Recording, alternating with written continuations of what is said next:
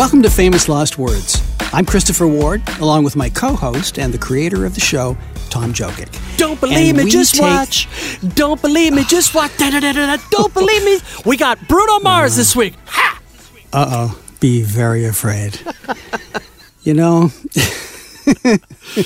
there are times being a few thousand miles apart is not a bad thing. You know what, Christopher?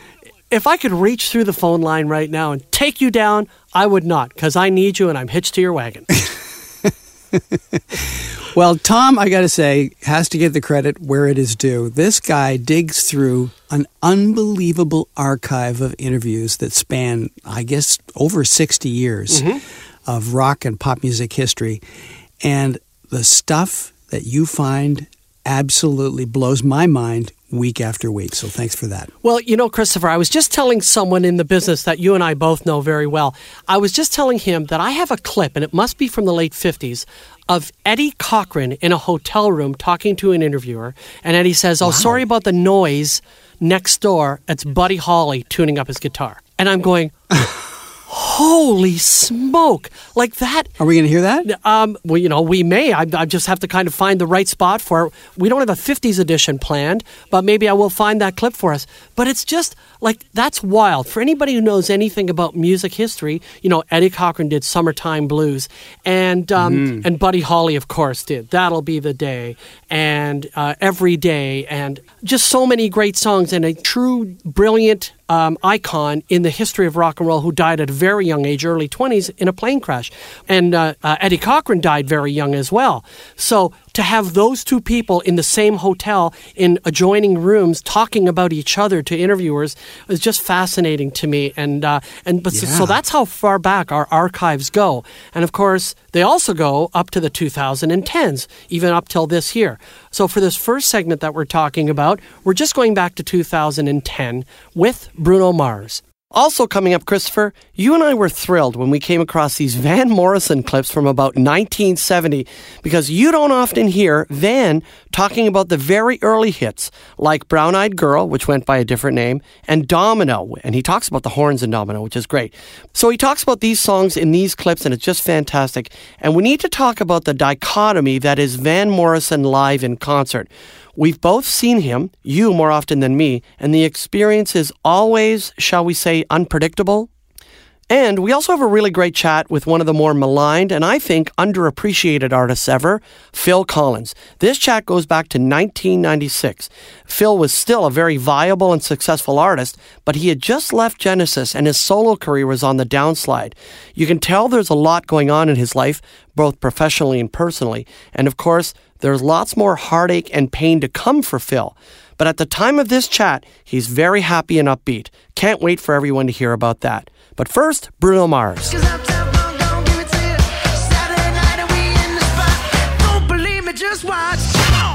Well, Peter Gene Hernandez has done all right in his relatively brief career.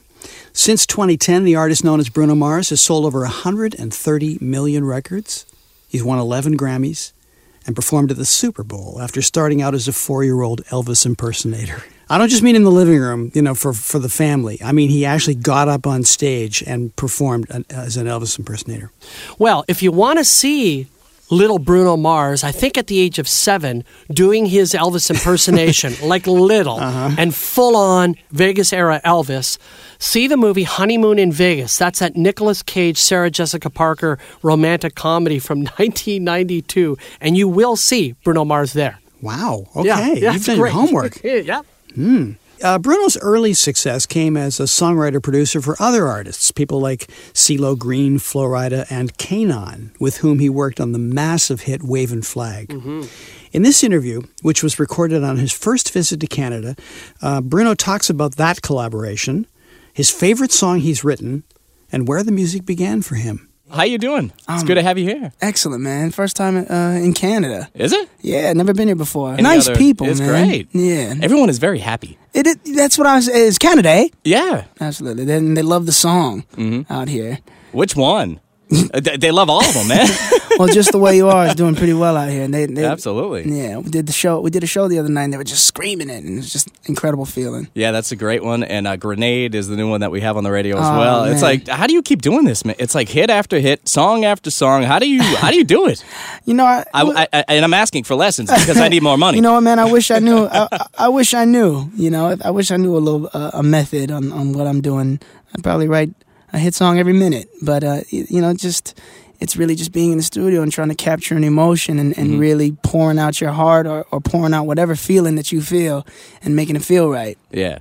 Yeah, I love Just the Way You Are. It's a great song. I have a little baby girl, and it's you know, that song. I feel like it can apply to a girl you're in love with, or just any girl in your life. Right. You put it all down. I think it would be great for Valentine's Day cards. You could break up the line. That's right. I only want 20%. Deal. It's a good idea. Done. But yeah, it's almost like every compliment you could give a girl. All it really in one is. song. And it's nice. Pretty straightforward too. You know, like Yeah, it's just telling a girl she's beautiful, and I think that's why people are, you know. I think that's why people like it, because it's real. Yeah. Well, I think, you know, you just as an artist, you seem, you know, more real. I don't want to say some people aren't real, but you could tell that you kind of live and breathe music, and you've been doing it your whole life. That's all I know, man. Your family. So I mean, you started this as a kid, so you've been just straight through since childhood. Yeah. I'm not too good at sports or anything like that because of the music. So yeah. But you know, that's where I grew up, man. There was instruments everywhere in the house, and my father being a drummer, my mother being a singer. It's my habitat. Yeah. So if the music stuff don't work out, I don't know what the hell I'm gonna do. Well, I don't think you have to worry about that. That's good. You know, Plan B, you could you know, go back and just you know, being in the studio and writing hits for other people. Hopefully, man. Now you've done quite a few big songs. One of them you worked on Kanon Waving Flag, That's right. which up here was massive. Oh yeah, he's from Canada. Oh man, it was huge up here, and with the Olympics they did. You know, it was just everywhere. You know, the funny story about that is that was kind of our first break. Really? Yeah, we weren't, you know, really producing at the time. We just kind of, I don't want to say the word tricked, but we kind of told, you know, Kanon and his camp, like, yeah, we're producers. Come check us out. We could produce. And Waving Flag was a very special song to him. And we did some other songs and built a trust and a great friendship. And finally he said to us, he said, you know, I got this hook that I sing at the shows, and by the end of the night, everyone's singing it. It's my baby. It's such a personal song to me. I would love for you guys to take a stab at it to see, you know, what we can come up with. And he had that hook, when I get older, and we heard it, and it was just like, man, that's huge. Let's try to make it like a stadium anthemic song. Yeah. You know, and then the soccer, Coca-Cola World Cup picked it up. So it's incredible. When I get older, I will be stronger. I'll make it better. Struggle no longer. When I get older, I will be stronger. They'll call me freedom, just like a waving flag. Yeah, and up here it was just a massive hit. That's great. You know, so that one, along with all the other stuff. I mean, you've worked with just a ton of people from you know, from Flo Rida to. Well, the funny story about the Flo Rida. No, I'm just kidding. You got another one? No, Did you lie to him too about your resume? No, yeah, man. It's been a very, very good year for us. Absolutely. So what, you know, as far as, you know, kind of being in the studio or on stage, do you have a preference as to what you like to do most? Or? Whoa, you know what? There's a different feeling. There's a different feeling for both. I think, you know, like when we were in the studio writing with Kanon and we produced the track and it was finally done, you know, there's a feeling that you get that is hard, you know, to recreate. And then the same thing goes on stage. When you're on stage and people are singing back the song that you've written, you know, that's a whole nother feeling. So I think they kind of come in, they work together, both of those feelings. And it must be a good, you know, good situation because you get a taste of all of it from, you know, from behind the scenes to being up on stage. You know, it's not like you're going up and singing someone else's song. You know, it's what you put together and That's right. and produced and wrote. So congratulations on your success, sir. brother. Appreciate that. Let's talk about Grenade. That song. That's my part right there. That's my blues right there. That's the blues record. Yeah, it's a song. It's, you know, it doesn't sound like anything you've ever heard before, and I like that about a lot of your songs because once they come on, it's kind of like, what? Who is? Well, now everyone knows, but the first time we heard you was like, who is this? Oh man, and in a good way. Thank you. Well, that song. You know, I think that's one of my favorite songs, if not my favorite song on the album. You know, it took us a while to write the song. You know, we had this we'd have a couple lines of the song, but you know, we weren't wrapping it up. We weren't getting the point across to what we were really trying to say. When I say we, I'm talking about, you know, my production team who I work with all the time, the Smeezingtons. And you know, it took us about a month to finally finish it. And when we did, I was so happy with it. And I hope they, you know, the world accepts it like they did Just the Way You Are. Yeah, I don't think that's going to be a problem. I think it's going to be. I think it's going to be another big one. I hope so. Just as a guy, I have to ask. I mean, if you're catching this grenade, are you throwing it immediately away, or are you holding on to this thing? Or I mean, how in love are you with this girl? Oh man, I mean, definitely been there before. You know, where it's yeah. like, man, I don't get it. You know, what am I doing wrong? And that's just what that song is. It's just being frustrated. I mean, it is extreme, of course, with saying catch a grenade and throw my hand on a blade. But that's the poetic side of your boy Bruno Mars. There he is right there, Bruno There he Mars. is right there with that creepy voice. Wrapping it up right there. Yeah. I'll catch a grenade for you, girl. All right, now it's getting weird. Yeah, I think that would take the song would definitely take on a different vibe. You're not cracking the Hot 100 with that inflection right there. Oh, Bruno hanging out in the studio today. You have a couple of songs coming up on Glee, which is Isn't that cool? It's pretty cool. Thank bless them, man. They did Billionaire a couple weeks back. They're doing the CeeLo song, and they're doing Just the Way You Are, and another song on my record called "Marry You," which I thought was really exciting. That song's not a hit or anything. They just kind of, I guess, taking a chance with it. They like it. They like it.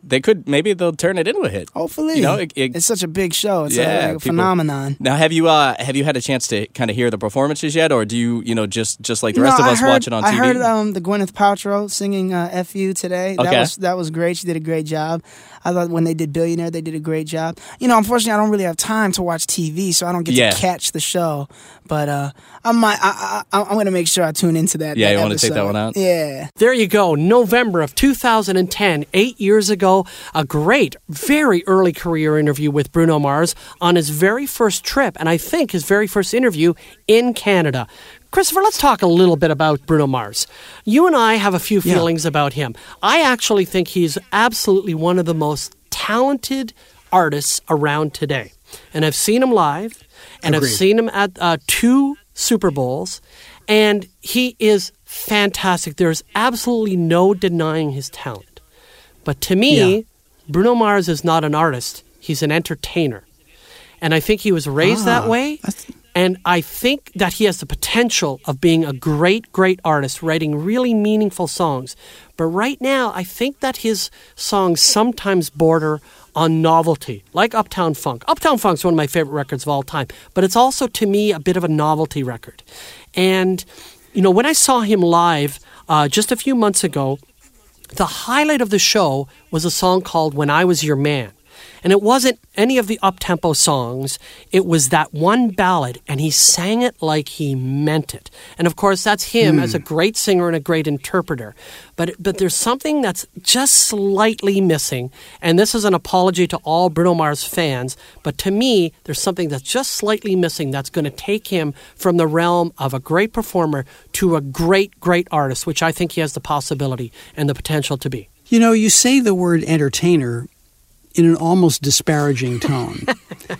And I'm not sure that that's true. Right. Where do you draw the line? Bruce Springsteen is a phenomenal entertainer. Mm-hmm. Bette Midler is a phenomenal entertainer. Is she a great artist, or is she just an entertainer?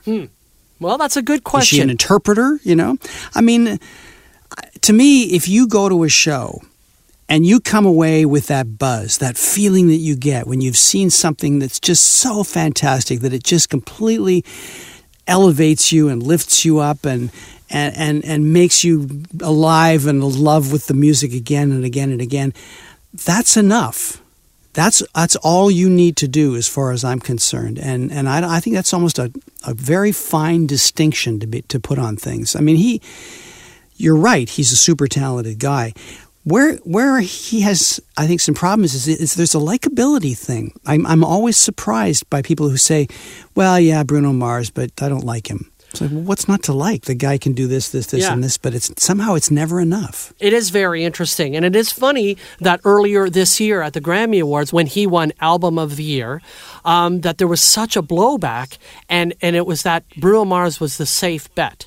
Because there was a few other albums that were also very, very deserving, if not more so, than the Bruno Mars album. So there is quite a bit of opinion that goes against Bruno Mars that I don't completely understand, but I know how I feel, and you're absolutely right. As an entertainer, he is virtually second to none, but there's something about it, to me, that's missing. To me, it's all for show. I mean, he's been charged with a lot of things. He's been charged with sort of cultural appropriation of all things, and I mean, I understand where they're coming from, but I'm not particularly sympathetic. I mean, everybody borrows. Yes. We all have our sources. We all have the places that we go to. We all have the music that we grew up listening to, which finds its way into our work, whether we like it or not. You know, I mean, were the Rolling Stones appropriators because their first album had, like, Muddy Waters things on it? Yeah, you know? And Led Zeppelin. Yeah, exactly. I mean, some of those borrowings resulted in lawsuits in the case of, Willie Dixon's song, You Need Love, where they got a whole lot of love from. For sure, for sure.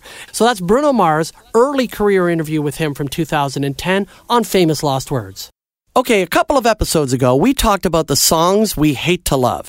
That is, songs that we know are kind of lousy, but we love them anyway. And we've had quite a bit of feedback. So what we want you to do as the listener is visit us on Facebook or tweet us about the songs that you know are lousy, but you love them anyway. And we're going to feature some of those from you, the listeners, with your names if you want, on a future episode of Famous Lost Words. Christopher, remember how excited I was by email when I sent you these clips just a couple of days ago? Yes. I was so excited. Me too. I didn't even recognize Van Morrison's voice. When I first heard these clips, I thought, who's this guy? Why is he talking about Brown Eyed Girl? Oh my God, it's Van Morrison. And I said, Christopher, I know you're busy, but can you have a listen to these? And you were right back at me. Absolutely. I'm a huge Van Morrison fan. This is great. Well, you expect the Irish lilt, and he sounds, as you say, much more American. Anyway, Van is a towering musical talent. He's had a massive influence on artists from the late 60s right up until today. At the beginning, he was playing kind of a hard-edged R&B-influenced rock and roll with the Irish band Them in the mid-60s. But the sweep of his musical influences includes everything from traditional folk to jazz and beyond. He's also won every award out there that there is, topped off when he was knighted by Prince Charles in 2016. Oh. So in this interview, Van covers a lot of ground and looks all the way back to his first recordings with the late Bert Burns. Not a household name, but a guy whose influential career has been recognized lately. He wrote Twisted Shout, Piece of My Heart, Under the Boardwalk, and there's a documentary called Bang, that was the name of the label, The Bert Burns Story. In this clip, he talks about Burns playing him a song that he'd written for him called Here Comes the Night, and he heard it for the first time. Part of it sounds like kind of like the British, pop thing, and the other part sounds like, R&B, but I don't think it was a deliberate. And he came up the office, and he had his guitar, and he sang a few songs, and one of them was that. And I really dug the song, so I said, that's one I would like to record. He had a few others at the same time, which we recorded around the same time. One of them was I Gave My Love to Diamond, and I can't remember, there was a couple of other songs. The breakthrough song with them came in the form of Gloria, now considered a garage band classic. It was recorded at Decca, too. There was two drummers on that one I thought was one of the drummers on that record was called, I think his name was Bobby Graham. Bobby Graham, I remember him, he's a fantastic drummer. And I think he really made that thing work. I mean, I really think that the drums were really a very, very important part in that record, making it happen. In case you're wondering how that song goes, it's spelt like this. Gloria, Gloria. Go ahead. Van's solo career was launched with a song that had a different title when it was written. Van is a little, shall we say, hazy on the details. That's what was on, like, the box, when I had, like, a tape, wrote the name. Yeah, actually, when I did, I started kicking around that idea, and it was Brown Skin Girl to begin with, but I don't know, in between when it was called that, and I realized that, Brown Skin Girl might be a better context, like they might think it's like a I actually thought about the Jamaican type thing, man, you know, which maybe would have been called reggae today, you know, if I had that title. So somehow the title got around to Brown Eyed Girl, but I don't remember the change. I just remember that, well, you know, when I recorded it with Brown Eyed Girl, and when I looked at the tape box, it still said Brown Skin Girl on it. So somewhere between the time I made my own demo and I went in the studio, title changed. Wait, what? Brown Eyed Girl was called Brown Skin Girl. That is crazy, you know, and it wouldn't get played as much as it still does if it had been called that. That's for sure. Well, speaking of things not getting played, he brings up a story that I'd never heard, that the lyrics to Brown Eyed Girl were originally considered controversial. Here's the story. I thought it was a joke. I thought they were kidding me because Bert Burns, who was head of Bang Records, he called me up and he said this record is a hit, only we have a problem with it, and it's becoming a major problem. And I said, well, what's the problem? And he said, well, it's like the line, making love in the green grass, right? So I thought it was kid. I said, you've got, you know, you must be joking. I mean, that kind of line is, I mean, it's like nursery rhymes or something, you know. I mean, I really realized that, you know. But he said, no, seriously, a lot of people won't play it because of that line. I mean, which the line is about. I mean, that's about as innocent as Bo Peep. Oh, yeah. So a few years ago, probably 15, 20 years ago, I bought the Best of Van Morrison Volume 1. And I DJ, so I'm playing it at one of the dances because everybody wants to hear Brown Eyed Girl at one of these events, especially if it's an oldies dance. And I'm playing it and I'm going, why did they take out the one line? That's wrong. So instead of making love in the green grass behind the stadium with you, they replay the part where it's laughing and a running, hey, hey, and then behind the stadium with you. And so you're going, why did they edit that out? And I'm going, is that some sort of weird radio edit? And I'd never heard of that, but they include that on the greatest hits, if you can believe it. And this is like way past when it was a hit in the late 60s. I know, strange tales. Yeah, for sure. I love him talking about his earlier work, though. He's very sort of clear-eyed about it. The story of the song Domino and how it originated is, for me, one of those great sagas of songwriter's surgery. With Domino, to begin with, was actually two songs. One of them was like I had like a riff. The oh domino part was, you know, like the hook that I had, and I didn't have anything to go with it. And I had this other song that I was also working on, where I had all the verses, called Time for a Change. I mean, I had all the lyrics and everything, but I didn't have any, you know, I didn't have any hook on the song. And these two songs were it was really frustrating that none of them, I couldn't get either one finished, so I just decided to put them together. I don't know what made me do that, but I just joined them together and made them into one song, and that's how Domino came up. Oh, that's fantastic. So he just has a word and a riff in his head, and it just turns into just a classic song. And those horns in there, that's fantastic. Well, there's nothing like a little middle-of-the-night inspiration, as Van relates here. Yeah, there was a lot involved in putting that record, that song and the record together, you know. I mean, it's one of those that just didn't come together very quickly, you know. It came together over a period of time. But that was the last thing I came up with, was that riff just before recording it. When I put those two songs together to make the Domino song, I realized that it didn't have any break in it. So the last thing I came up was that riff, you know. About 4 o'clock in the morning, I jumped up and I played that riff on the guitar and discovered that it was a great horn riff. I just gave it to the horn players.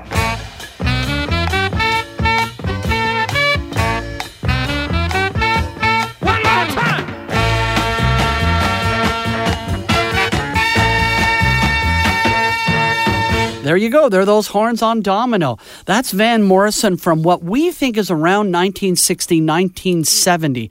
That's deep in our archives. And once again, if you're new to the show, sometimes we don't know when these clips are date stamped. It's just we're guessing based on what he's talking about. And the fact that he's kind of treating Domino as a new song or a recent song, we think it might be from 1970. Christopher, did you ever see Van live? A number of times. Oh. And I had just fantastic experiences seeing him. I was a huge Van fan when I was a kid. and as was my cousin John, who was the first person to teach me a song on guitar. And so when the two of us finished school, we decided to get in a van with a couple of guitars and my dog and drive to California from Toronto. And one of the things our biggest objectives was the hope that we would see Van Morrison live, because we knew that he lived in Northern California.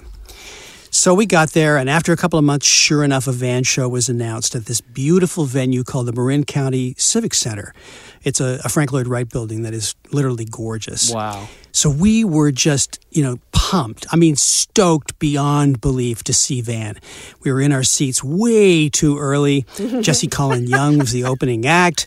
And so, but we also knew that Van had a reputation for being a little tough, a little temperamental. Oh, no kidding. And a little unpredictable. Right. So we went in, and our attitude was, well, you know what? If he just comes on stage and hiccups, we'll have to be satisfied with that. So, cut to the show. The band comes out, and they play the opening to St. Dominic's Preview, title track from his new LP. We're so excited. And then I see Van in the wings, and he's sort of strumming a guitar and looking at the ground. And then he makes his way out to the microphone, doesn't say anything, and he looks physically uncomfortable and unhappy. And he keeps swinging around and kind of aggressively turning to the audience or turning to the band and snapping his fingers and going, pick it up, pick it up, pick it up, right? And I guess the band didn't pick it up as fast as Van wanted it to. So he stormed off. And my cousin and I were looking at each other going, that's it. That's all we're going to get. Oh, my We better be God. happy. And the band are looking around kind of to the side of the stage wondering, what do we do now? His backup singer was Jackie DeShannon. Whoa. And she was standing on a little cube on the stage, sort of looking like a lost go-go girl. And it was one of those moments where you just think, okay, is this how it's all going to end? Well, about a minute later, he came back out, rushed through the rest of the song, and then ended up doing one of the best shows I've ever seen. Well, I'm not surprised, even though that is a shocking story. I'm not surprised you hear so many stories about Van Morrison. He's a little bit like Bob Dylan. You never quite know which Van or which Bob you're going to get when you see him live.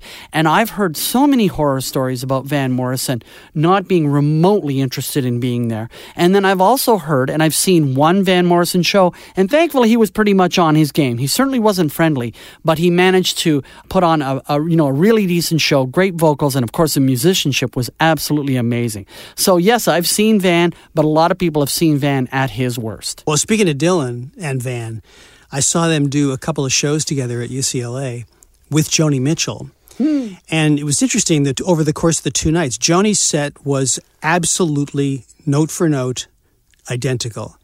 Dylan's was pretty close. He moved maybe a couple of songs around, but that was it. Van, it was like seeing 2 completely different shows. And it was fantastic. That's great. This is Famous Lost Words. I'm Tom Jokic with Christopher Ward. And Christopher, I do believe that one of the most misunderstood and one of the most harshly criticized artists in the history of pop music and rock music is Phil Collins. Well, he can just cry on his bed of money, can't he? Phil has been through a whole lot over the last many years, including some personal injuries regarding his ability to play the drums and to do a lot of things. And he recently fell during a concert. It's been a bit of a tough ride for him. But, there's a lot to be said about Phil Collins' contribution to music, especially music in the 70s and 80s. Of course, his work with Genesis and, of course, his solo work. And I still maintain that Face Value, his first solo album, is one of the best debut albums by a solo artist of all time. It's so well done. It's so passionate. He really does put his heart and soul into that music as well. So what we're going to do is we're going to go back to 1996. So that's really quite a ways after the fact of his peak. And hear him in conversation with Dale Smith. Okay, you did mention on the new album that you do The Times They Are Changing. Why? What the choice? You just felt you wanted to do a Dylan song? Yeah, well, the reason that I went in that direction was because with having been through my personal stuff and making a record, I think people were kind of thinking, oh God, now we're going to get another divorce album, and I didn't want to do that. Thank you very much. I didn't want to do it for a variety of reasons. It wasn't fair on the people involved. It wasn't fair on the listeners. And I certainly wasn't going to play into the critics' hands. So I just thought, I'm happy, let that reflect in the music. But I did put a lot of tripwires in front of me, things that around me that would influence me. And I took all the things I had in my car, I took them out and put Dylan's CDs in there. I put all greatest hits, but Dylan's greatest hits. I'm a big Dylan fan, not a huge, but a big one. And I just put it in there for some different lyrical imagery, just to push myself in hearing different words, kind of. It sounds a silly thing, I suppose, but when you actually want to steer yourself in another direction, you try and point yourself by surrounding yourself with different things, So, and in doing so, I heard Times Are Changing, amongst other songs that I, forgotten that I liked. And I went out and bought that as a single when it first came out in '64. And I just thought it'd be fun to do it. And I didn't really know if it was going to go on the album or not. I just went home and played it and did a demo of it. And, I kind of grew to like it a lot. And people involved with the record started to sort of say it should go on the record. So there it is. Let's face it, your breakup albums are great because so many of us can, we can relate to them so well. But in this situation, now you seem to be, I saw you on Good Morning America the other day, and you seem to be more on as opposed to being in one of the downs in your life, you're on one of the peaks right now. Things are going well for you? Oh, yeah. Well, I'm not coming down anymore. That's it? I'm staying up there. I'm staying up there. Yes, it's a bit unfair, when you go on television and on radio and in print saying how happy you are, the people that you've been with must think, and the public must think, well, was he never happy before? Or, and I have to say that I had a very happy marriage, but things happen. Things go wrong. And sometimes they're your fault, and it was my fault, but things go wrong. And so, I went through a little bit of a dark place, and I'm now out of the woods, and I'm back. I'm back very, very happy now. I live in another country. My life is totally different, than it was before, which is not a bad thing to happen in your life because you get a chance to see things very, very differently. But everything is great, and I think that does reflect in the music. There's not really a sad song on the record, to be quite honest. It's all very optimistic and very, very celebratory.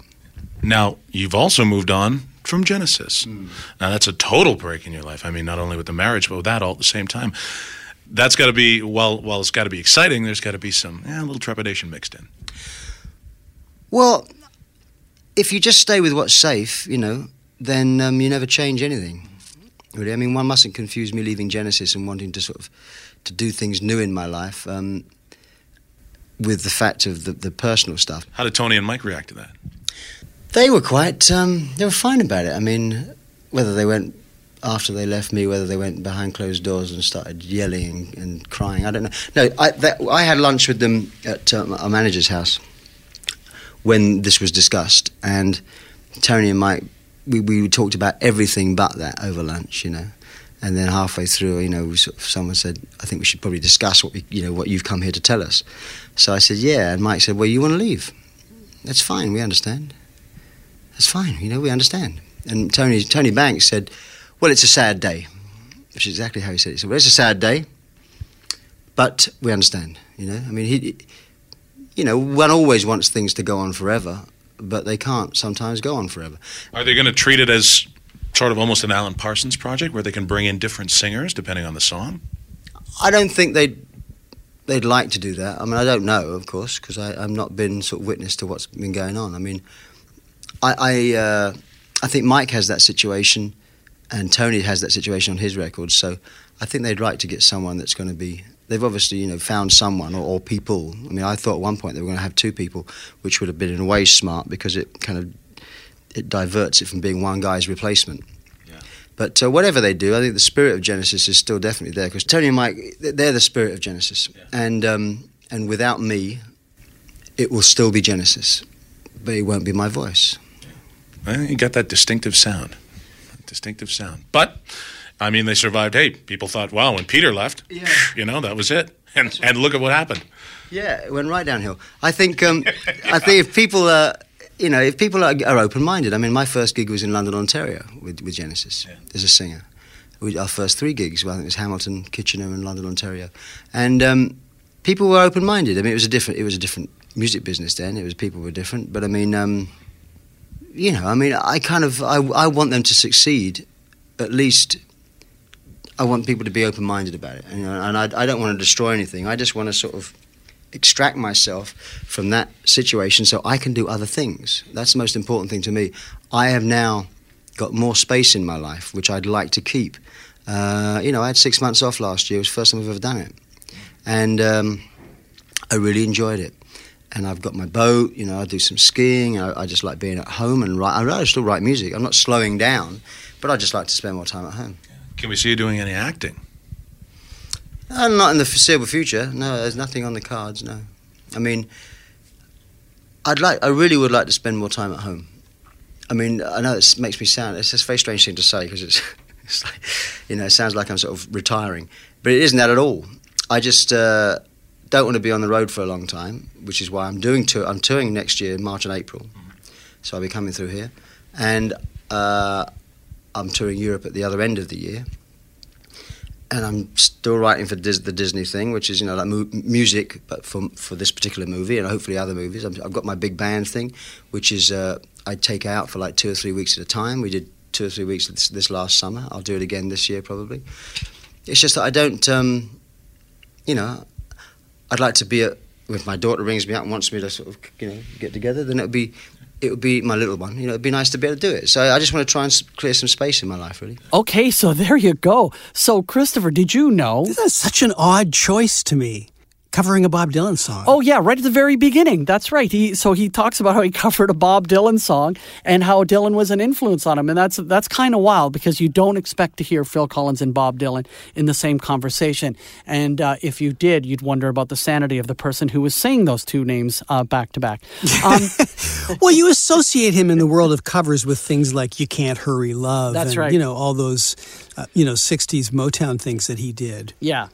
But you know what? The guy is an amazing musician, and why limit his reach? Absolutely. So let's talk a little bit about what's coming up with Phil Collins, because the good folks at Warner Music have sent us some information about a new box set with Phil Collins called Plays Well with Others, and it's coming out in just... Great title. Yeah, for sure, because it is his collaboration with a lot of people, including Paul McCartney, Eric Clapton, and Robert Plant, among many others. That box set comes out on September 28th, so that's very soon, and might be a great collection for, the Phil Collins fan in your life. Favorite Phil Collins moment? Summer of 1985. Do you know where I'm going? This would be July 13th, 1985, Christopher? Yes, sir. Phil Collins, live at Wembley as part of Live Aid. Yes. And then, of course, he jumped on the Concorde and then played in Philadelphia. That's right. You got to love that. That's for sure. So, Christopher, Phil Collins also continues with his Not Dead Yet live North American tour. And I really do think that probably now is the time to see Phil because he doesn't tour a lot. He hasn't been healthy. So it might be great because some of those songs conjure up some great memories over the years. Did he ever come in to do your show? Yes, as a matter of fact, he did. And, Phil was great. He was very friendly, but I got to tell you, and I've told you the story a few episodes ago in season 1, where he was very, very hurt by some of the backlash that he faced, especially in the late 80s, early 90s.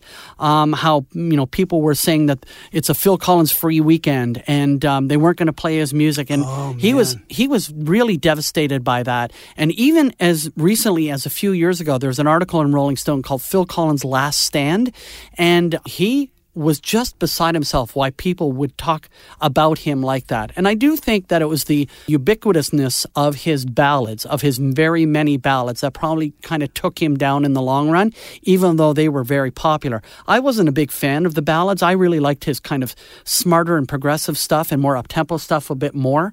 But I think it hurt him in the long run, and I think he just became a running joke. And, Liam Gallagher and his brother were saying some pretty nasty things about Phil Collins during that time. I interviewed him once, and I found him to be extremely thoughtful, cerebral, a really good listener, and he was a terrific interview subject. And once again, that box set from Warner Music is Phil Collins Plays Well with Others, a 59-track set that will be released on 4 CDs and as a digital download. Get your Phil. Okay, there you go. Another episode of Famous Lost Words. By the way, that was our second last episode of Season 2. Our finale, our grand finale, coming up next week.